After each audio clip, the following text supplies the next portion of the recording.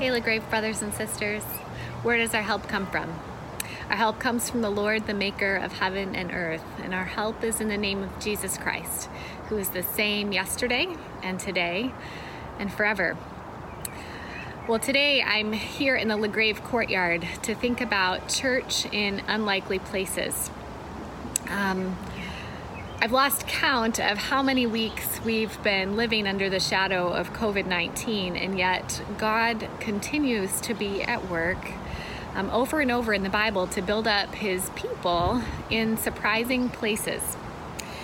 The book of Acts is one of the places where we see God's movement through persecution of the church, through the scattering of God's people out from Jerusalem and into Judea and Samaria and to the ends of the earth.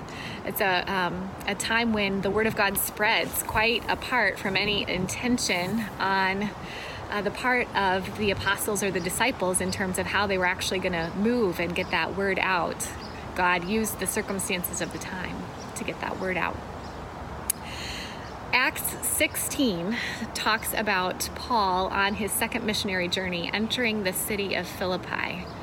And he and his companions go on the Sabbath day to the river where they expected to find a place of prayer, the chapter says.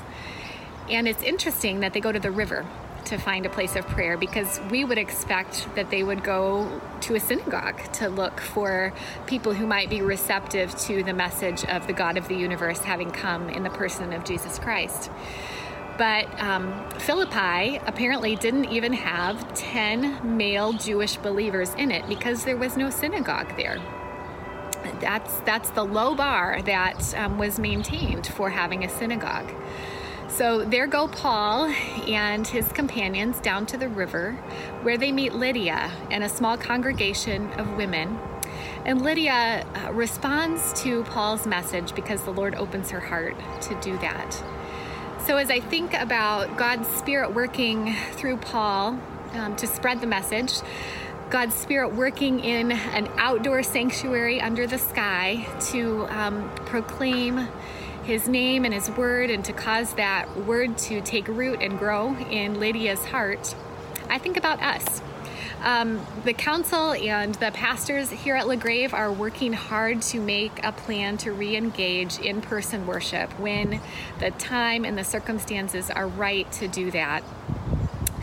And we know that some of you are more than eager to come back, and others of you would just as soon wait for quite a long time and will continue being congregation by live stream.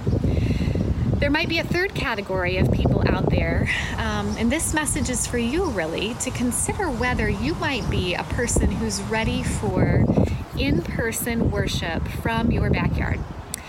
Might you be ready to have live stream with a neighbor or another household of friends, and do that from a porch or a patio under the beautiful sanctuary of the sky, where you can sing together and be together and worship together in a distanced fashion with plenty of airspace and airflow, that you could be in person with other believers worshiping the God that we all love.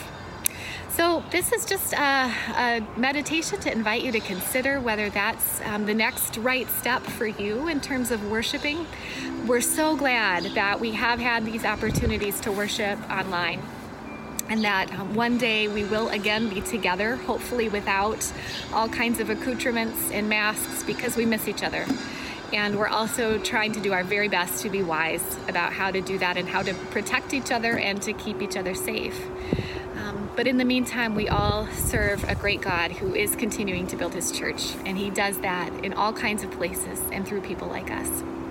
So may the peace of Christ go with you wherever you may be. May he shelter you through the wilderness and protect you through the storm. May he fill you with thanksgiving at the wonders he has shown you. And may he bring us all home rejoicing, face to face again once more.